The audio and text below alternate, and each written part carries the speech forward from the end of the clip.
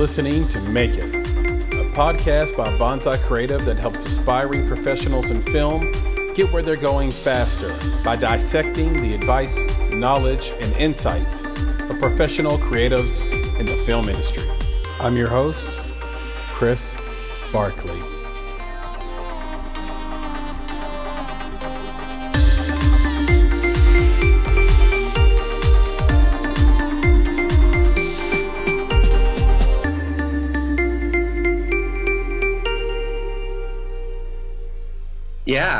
Christopher Wente is how I credit how I asked to be credited, but anyone can call me Chris. And sorry, what was the second part? I got hung up on my name. Concentration or concentrations, writer, director. Yeah, I'm actor. And but that being said, I live in Nashville, and so it means I travel a lot. I put 40,000 miles on my car in like a year and a half because in the southeast of the United States, I go down to Atlanta a lot just because, it's I'm what do you call it? Like a fairly starving artist. I'm not wasting away, but, I eat rice and beans and whatever. So to that end, my other concentration is I try to write stuff and hopefully eventually get it produced so that I can showcase my talents and just sort of make my own luck, as one villain from the Batman comics once said. So I try to just stay busy, but yeah, primarily as an actor with occasional detours. I don't even want to say they're detours because I do feel like they're all building toward one big creative thing. I write and direct as well. Perfect. And then what might we know you from, or what do you have upcoming? Yeah. So if you're in Nashville, you would have seen me in theater for a number of years with Blackbird Theater, some theater out in Smyrna, but I haven't done theater in a few years. So if you're not in Nashville, then you may have seen me on AMC's Turn as a killer episode. So the last season, season 4, episode 3, I was at the beginning, had a few lines there, and that's probably the most you've also seen me in a handful of commercials around Nashville, car dealerships, the lottery, the Tennessee Lottery. I actually just did a commercial for the South Carolina Lottery. And then upcoming, I've got just wrapped production on a short film that I wrote and directed starring Alan Powell. We wrapped just a few days ago, so hopefully we'll get it through post and out to some festivals around the country, by those festivals that have a fall submission deadline to then, so probably next spring is when you could see that. But then hopefully, maybe around the same time, if not sooner, I was the lead in Other Versions of You, which is a feature film directed by Maki Dapp. I think, you said you've had him on this already. So, that's in post right now, and hopefully we'll have a picture lock here in the next few days, and then off to sound and scoring. So it's exciting, man. Fantastic. All right, so I'll start you off with the same question I start everyone off with, because you mentioned being not wasting away, but doing the starving artist thing, which I actually find to be a badge of honor, sure. Having done that myself for many years. What is the biggest challenge you've overcome as an actor or filmmaker, and how did you overcome it? So you could take it whatever concentration you want, but I'm going acting since that's the primary that you listed. Stated. Yeah. I would say as an actor, and this definitely does have relevance to the other creative disciplines, whether in film or, any starving artist. But as an actor, way obviously, there's a transition that you make. I remember when I first got in, I actually had a couple things working against me to overcome this obstacle. And it's sort of non-intuitive. But when I first got a film, a camera agent here in town, I booked the first 3 things that I auditioned for. One was a national SAG commercial for AT&T, and that was my very first audition through this agent. I booked it, right, and so that gave me this false sense of it's not even security, but just like, oh, shoot, I'm booked. Okay, great. 3 for 3. And the truth is that I probably book maybe 10% of the things that I read for, especially if a lot of that depends on what the quality or how good of a fit what I'm reading for is for me. So I'm still batting way below, 3 for 3. And that can be a hard transition. And the main obstacle to overcome is just making sure you never get attached to anything. Even if I were to get booked on something, things happen. The project can go under. I've been booked on projects before that then just never get produced. And if you do start either counting your chickens financially or artistically, or even just like from a spiritual standpoint, you go, wow, I got a thing.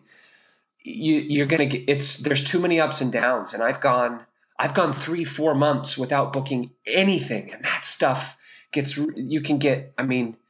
really discouraging and nerve wracking. So I feel though, like I've seen enough disappointment and I've lived through enough famines and I'm still kicking that, famines don't scare me as much anymore. And that obstacle is a doozy to get over. So, it's feast or famine. And when you're in the feast, it can be seductive to think, oh, here it goes. But sure enough, after every feast and every time I almost let my brain go, yes, I'm arriving, there's a black hole in you. And then I wake up one morning going, no one loves me, knows who I am, respects me, or wants me to be part of their art. And I just lay in my bed and I cry. And both are part of the beauty of what it means, I think, to be a struggling actor. Gotcha. No, that's fantastic. And so playing right into that response, you sort of disciplined yourself sort of against those false flag sort of things. So looking at currently, what is the biggest challenge you're facing right now? Oh, well, great. And I hope some people hear this. I actually just yesterday morning was brainstorming some ideas for the short that I'm going to direct coming up. And along those same lines, I just went, wow, I went through my financial books. I looked at my books for the year, looked at my earnings, I looked at my expenses. And the biggest challenge right now, Chris, is just I got to keep the lights on. I gotta pay my bills. And although there are times where acting does pay the bills, there's times where it doesn't. And so I can't ever rely on the bills to be paid yet. I haven't booked the thing that's going to set me up for a while. The biggest challenge is just like I have a daughter and I love and I want to be financially responsible and take care of myself and those I love. And so the biggest challenge is just finding out a way to make money and hopefully in the process of making that money, not lose my creative soul. So I'm putting it out there. And I've done it like down to, I need to make $8,800 between now and the end of November to keep the lights on for the end of the year. And I want to do that doing something creative, whether that's holding something on a set or writing something or acting in something or directing something. But that's the biggest challenge is just, got to make that money, so to speak. Yeah, exactly. There is, God, I'll have to get back with you on this, Chris, about the author's name. It's slipping me right now, but he's very successful. But he talked about that part of his ability to just sit down and write freely and to write the book that he wrote that was sort of changed the game for him, all relied on the fact that he was not relying on it to pay the bills. Yeah. That he could be completely free to do it because... Liz Gilbert, who wrote Eat, Pray, Love, and she has said that. And I think Stephen Pressfield, who wrote The War of Art, he also talks about that. He wrote Legend of Bagger Vance and then eventually... Right. Yeah, I mean so I'm I'm trying to figure out because that's a comeback or a retort to my situation is I do understand that I don't want to make my art pay for my bills yet because I'm not there yet. Like But at the same time, I also want to make money in a thing that doesn't suck my creative life out of me. Mm-hmm. Yeah. And so, yeah. Yeah. And that's where it's slightly different. I agree, because the things that they were doing, these, at least the author I was referring to did, was also like a core passion of his and like something he was very good at. So it wasn't like he was paying the bills, working at the TJ Maxx. So, which would definitely suck his soul over time. I'd be open to even stuff like that. As an actor, it's hard to take anything that requires a shift. And I know that's an obstacle that a lot of actors face is if you take a job to pay the bills that schedules you for shifts, the nature of this business is in less than 24 hours, I might need to lose that job because I can't find someone to cover my shift. And I sure as hell am not going to show up at TJ Maxx to earn my $8 an hour if, I've got a day player role in Atlanta. Right, exactly. That day player role won't make my career, of course. So that's what's so hard is I'd go to do that day player role in Atlanta. It might not skyrocket me to stardom, but it will force me to basically lose my job. So I have to go find another job. So that's the huge obstacle. I'd love sort of a mindless thing that I can be creative in. But what typically gets offered to me are things that will suck my soul, or like insurance sales. Like, right. Hey, sell insurance. I'm like, man. And if you knew my background in religion and proselytizing and selling people on ideas, if I'm going to sell someone, I want to sell someone on like something creative inside me, like a project. So, yeah, I've done that, and I'll tell you, it's a tough racket, and the contracts in that business are just so shady for the agent, so unreliable. But that's a whole other conversation. Right. So going back to this, go ahead.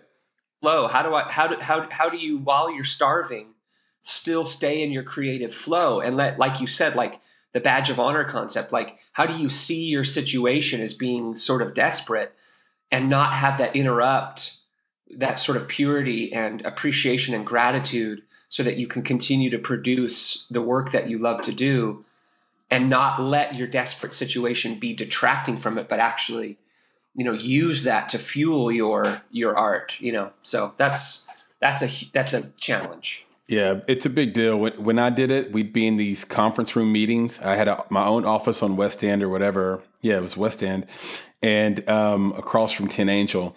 And I'd be in the big boardroom meetings with the whole team, and they'd be talking about business, and I'd be writing lyrics. Yeah, I'd be totally I'd be on another planet while they were in there talking about, how they're going to get more leads, right. Which was kind of the sign I already knew, which was I don't belong here. Yeah. So we kind of touched on this a little bit without meaning to in the answers to the previous questions, but to be more specific, what are the two best pieces of advice you have received so far in your career, and who did they come from? Wow. It's hard too, because in some ways I feel like I've been doing this for a while. It's been almost 6 years, but that's in the big scheme of things is short, Mm-hmm. I think one piece of advice is just like, this is a game of attrition. This is a war of attrition, I should say. War, meaning people are going to start giving up, and the spoils go to the people who stick around. So, it's only a matter of time before, the right pitch comes through and I have the right swing, but you just got to keep swinging. So I just swing for the fences as often as I can. And I don't care. I don't care if I strike, if I strike out. I don't care if I knock it right into, a pop fly into center field. I don't care. I'm just going to keep swinging. And because all you need is a home run, and then that can completely change. It won't change who you are. Obviously, you'll still be you, but it can change. The starving artist, situation to, well, no, I've got some, some groundwork. So I would just try to remember who.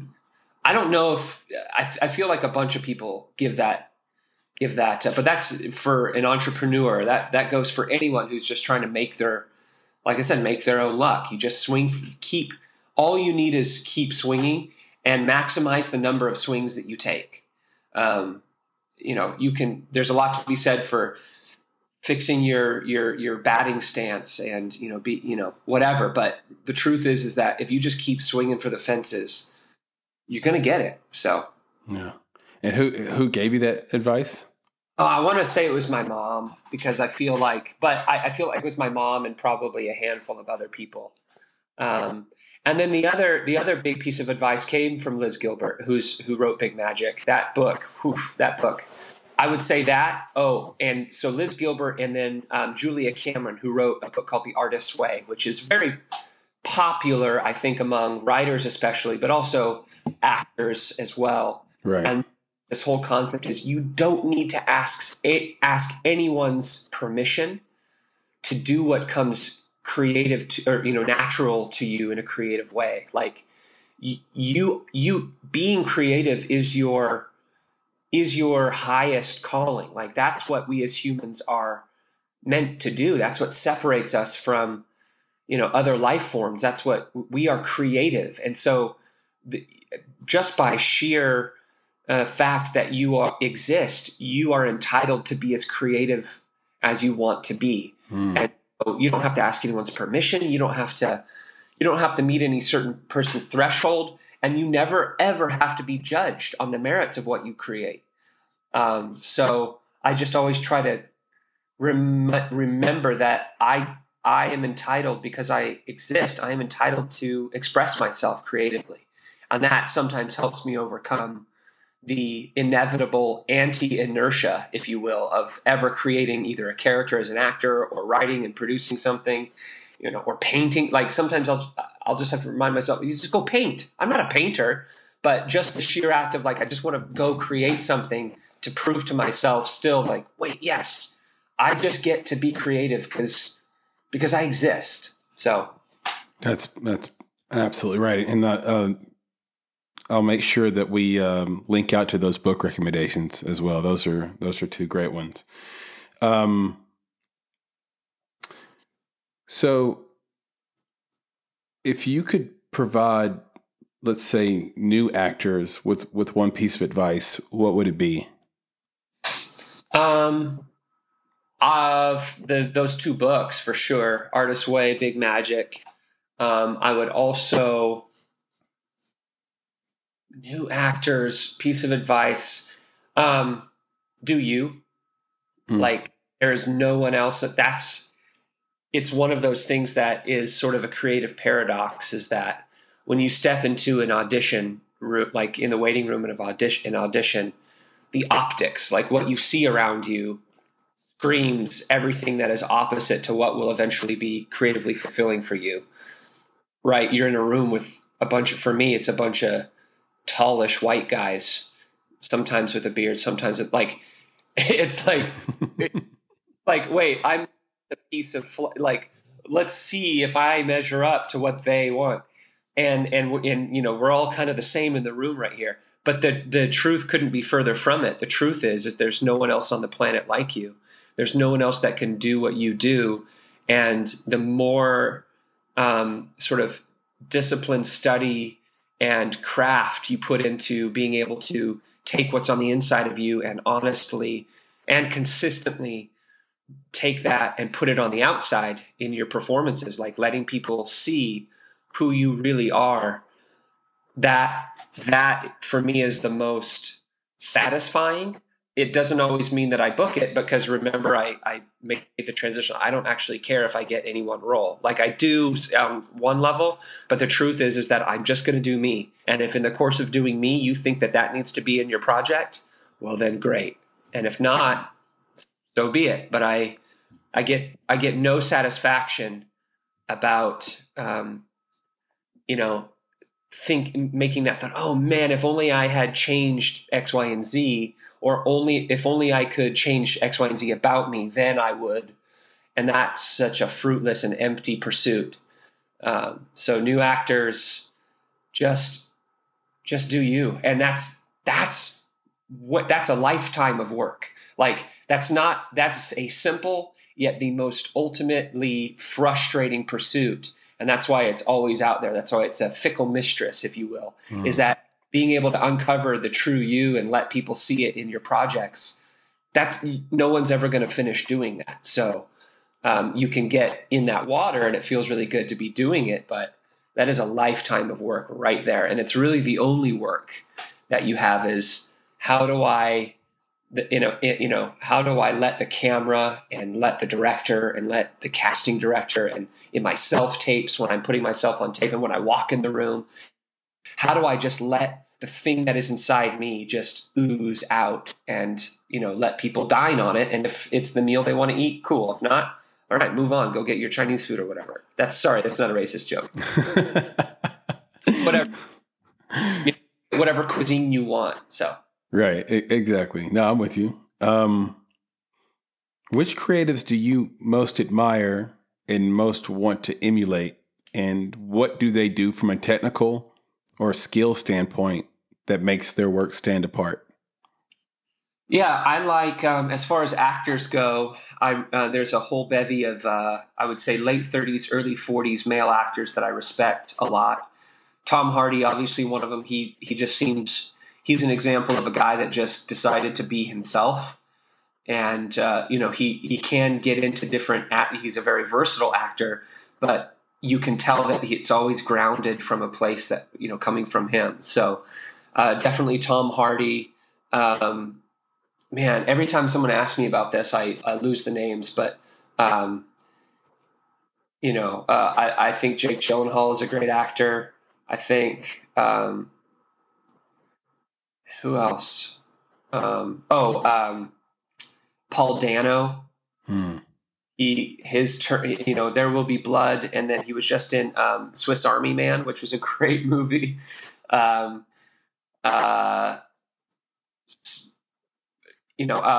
love Philip Seymour Hoffman and Joaquin Phoenix.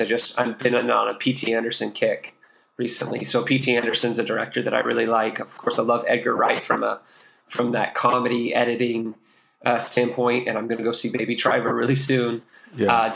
So directors Edgar Wright, P.T. Anderson, Steven Spielberg, for as sort of ubiquitous and buried deep in every American psyche as his films are, the man is a master of visual storytelling, both on small and large scales. He just knows how to do it, and his voice is the American film, which is so strange. It's like sometimes we think Steven Spielberg films are great. They win awards, but we don't realize how much style he brings to every project. And I think it's because the style is so effortless and it seems to be married to what the American expectation of a film is. So when you see a Steven Spielberg film, you don't think, oh, wow, this is a Spielberg film. You just go, wow, this is a great movie. Right. No, that's exactly it. Guy Ritchie stuff for kind of the same reason as Edgar Wright, real punchy, stylized. I've been loving the stuff that Iñárritu, there's a bevy of Mexican filmmakers who love those one takes, like Alfonso Cuarón, and then the people who did Birdman and The Revenant. I love where they're taking the medium as far as these elaborately blocked and staged. It's almost like theater is starting to unfold on a camera, because that's what you have to do with theater is you can't cut in theater except with the curtain. But so much action taking place, and what I love, all of that takes tremendous coordination with great actors and great technicians. So, yeah, I don't think anyone's even come close to that list. I'll have to go back to the archives and see. For a while there, people were sort of running away with Gosling, just to give you some inside baseball. And not that he's bad, but it's kind of refreshing. Like, I love Gosling, but it was refreshing to hear you not say that, I like Ryan Gosling as much as the next guy. I just, he's good. Yeah. Paul Dano, Very underrated. Well, and because like for me as an actor, like I'm sort of this, I'm on this fence, you know. For male actors, we have a different sort of standard of physical attractiveness. And I'm in this weird middle ground of like, I'm not probably as like sexually attractive on a wide scale as say a Ryan Gosling or, you know, some of these other leading men, but I'm also not so strange looking as to be immediately a character actor. So for me, and this is sort of the process why I think that advice to just do you is important. Like, I don't know how people are going to see me and I can't control how they're going to see me. All I can do is do exactly how I feel I am. And then wherever that fits in your projects, that's cool. So like Paul Dano and Joaquin Phoenix, they're both attractive, but in a very strange way. And so I feel like I draw inspiration when I see strange looking people who do strange things, but in a very compelling, attractive way. Like I don't want to lose that edge, even if I start to be cast as sort of the everyman. I don't want to be just an like I want to be me, you know? So sorry, that was a tangent. And Ryan, No. yeah, Ryan Gosling is every man, but he's really good at doing really, you know, interesting stuff too. So anyway, that's it. No, it's great, and it's a very valid point as well. To do what he's done with the way he looks, it's almost like comedians always say you can't be funny and handsome. That's fucking cheating. Right. Yeah. Right. So,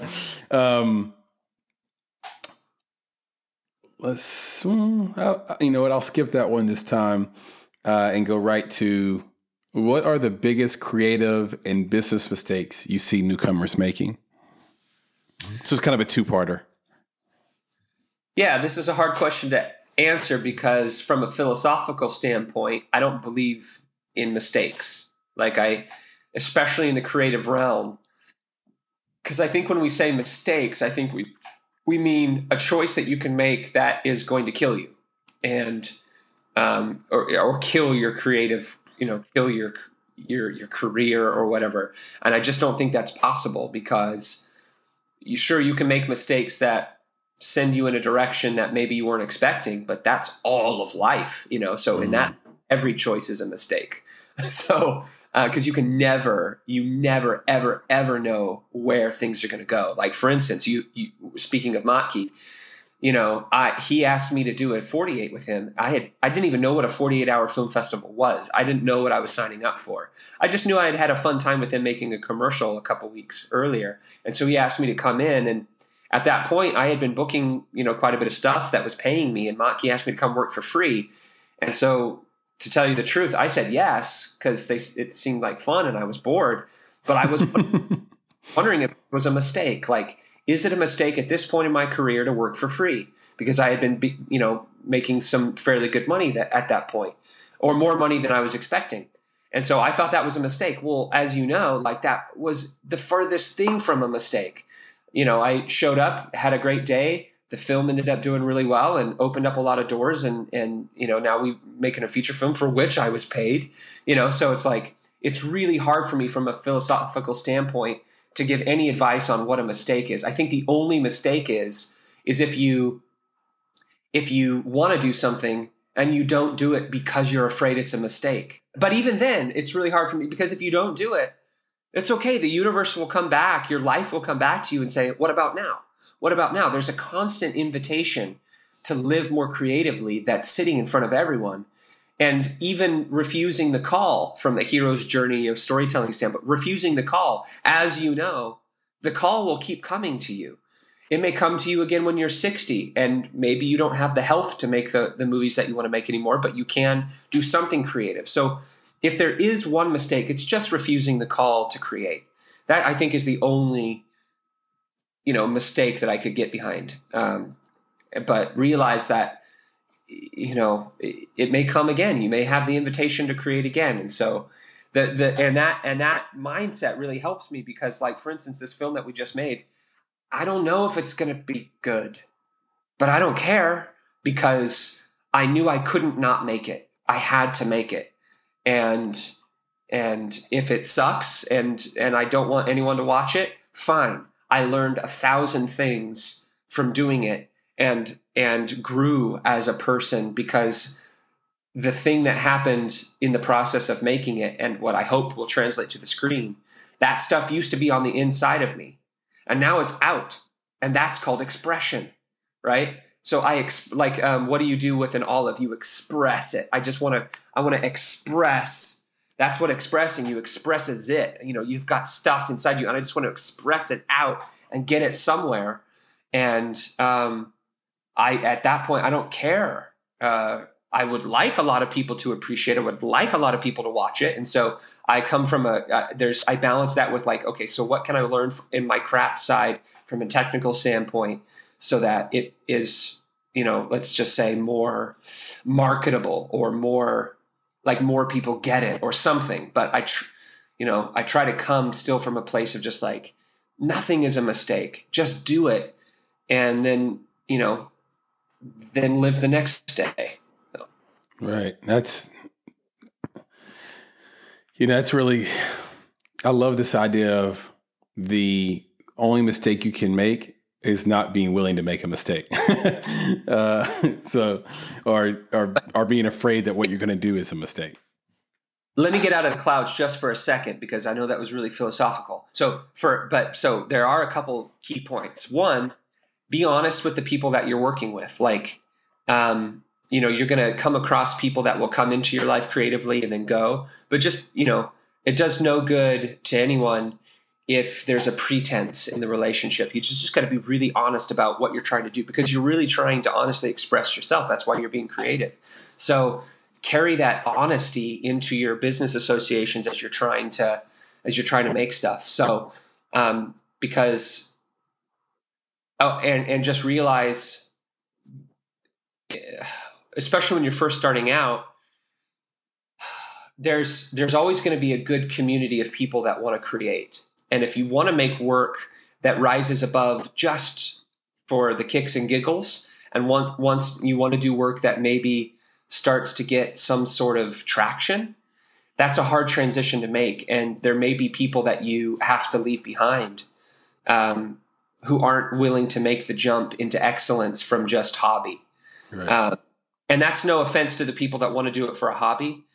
But just realize there's a lot of people also who are doing it for a hobby that talk as if they're doing it at the highest level, because it's really hard, and it's even hard to get to the highest level. I've certainly have done that. I've been we're going to make this film and it's going to go to Sundance and blah, blah. And it was a sucky film. So it's learn to hear and I would say learn to ignore what people say, because what they say ultimately doesn't matter. It's what they do, look at their work. So if you're wanting to collaborate with someone, just because you're friends with them, watch their work first. Work speaks for itself. And so, the Teddy Roosevelt, speak softly, and hopefully your work is a big stick that you can carry around. So. Yeah, I love that. And I've found that if you're really transparent about who you are, what your intentions are, whether they like it or don't like it, it makes it much harder for them to be less transparent and dishonest with you. Yeah. It's crazy, but that honesty begets honesty. So, and if they don't, they'll probably go away themselves. They'll just sort of, they'll either be honest, they'll either show up, or they'll just sort of disappear, fade away, Exactly. All right. So you've been so generous with your time. I only have a couple more questions. Are we still good? Go for it. All right. So this one is so much fun. If you had 1 month to teach someone how to act, what are the first 3 things you would teach? Oh, wow. I would teach from a technique, or from just sort of the spiritual side. I would teach them improv. I would teach the basic rules of improv, which anyone can learn in, an hour.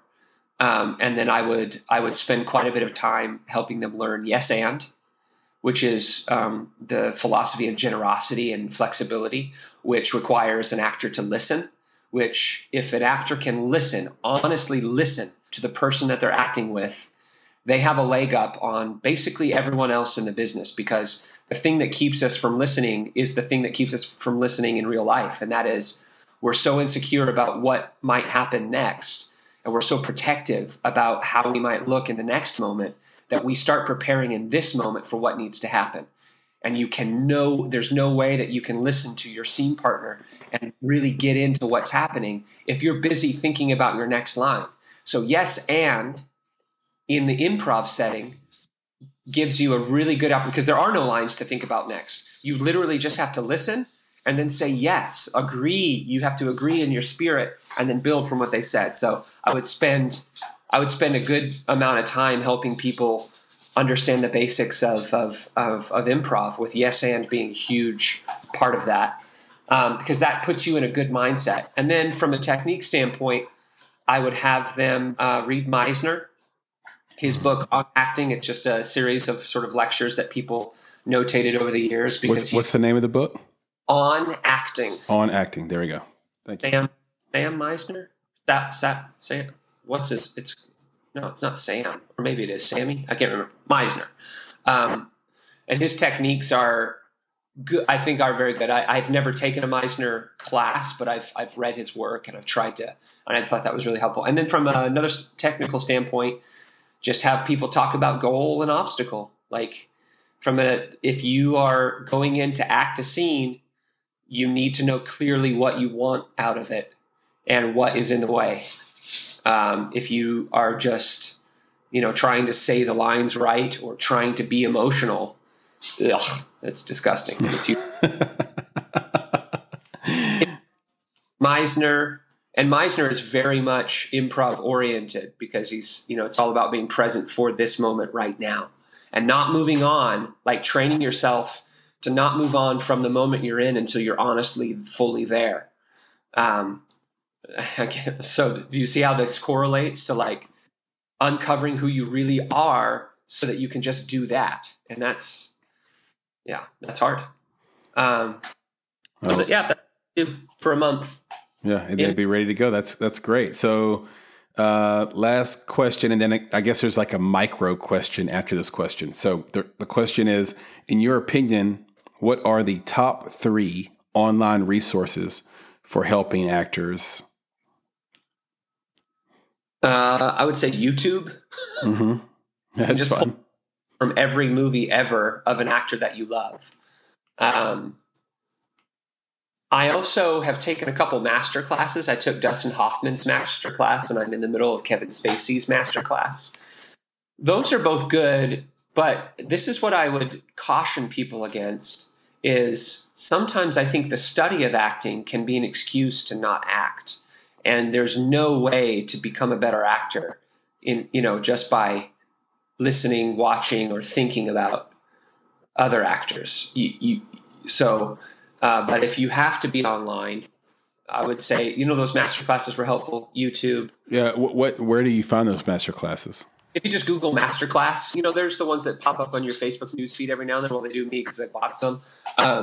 And they're like experts in the field of whatever art will, for like $90, you get like 30 different lessons that they teach, and you can interact with an online community. In Kevin Spacey's masterclass, you can actually submit your work for critique. You can actually tape yourself doing whatever the exercise is for that lesson, submit yourself for critique of the community of other people who are taking it. So that's actually pretty cool. Yeah, that is very cool. And that's just, would it be like masterclass.com or? Yeah, masterclass.com. And then there's, they've got, right now I'm doing one because I'm directing. I'm doing one on film composing with Hans Zimmer. Hans Zimmer's doing a masterclass on film composing. And so I'm taking the thing so that from a director standpoint, I get to have a better, understanding of that process. Because, man, a score can really make a film sing, really raise it up a level. So that's what I want. Yeah, absolutely. I've been on both sides of that coin. And then what would be a third one? Oh, YouTube masterclass. Geez, I don't know. writing your own screenplays on a Google Doc. So there. So google.com/docs. Yeah, docs, and then write your own screenplay on it. Because you got to go. There's nothing to it but to do it. You got to do it. So I love it. So the micro question is, where can we find you on the interwebs and in social media? Yeah, I mean, if you Google my name, Chris Wente, Kris, and then Wente is Wente, that will take you. I've got a website where you can contact my agents. What's the URL? chriswente.com. Perfect. Yeah, but if you just Google my name, you'll find my Facebook, which is, still sort of public. It's not. And then I'm also on Instagram, chris.wente. That's perfect, man. Well, I can't tell you how much fun this was. This was a good time, man. And it's kind of like you compress, a year's worth of information over coffees into like 40 minutes of understanding where a person's coming from. It's so much fun to do that. So I can't thank you enough. I really appreciate it. Cool. Thanks, Chris. All right, Chris, I'll talk to you soon. Be good and good luck. Not that you need it on everything that you're doing right now. I need everything. Okay. All right. Talk to you soon. Bye-bye. Bye. You've been listening to the Make It podcast. To find more information on this week's creative, including links to their projects, social media, and transcripts of this interview, please visit our website at www.bonsai.film/podcast. If you haven't already, you can join our podcast community on Apple Podcasts or the podcast app of your choice. You can follow us on Instagram and Twitter @_Bonsai Creative and on Facebook by searching for Bonsai Creative. And of course, if you're looking to take a big step toward your filmmaking success, go to www.bonsai.film and click on Show Me How to schedule a free discovery meeting and needs assessment. You have everything to gain. Until next time, be better, be creative, be engaged, and thank you for listening.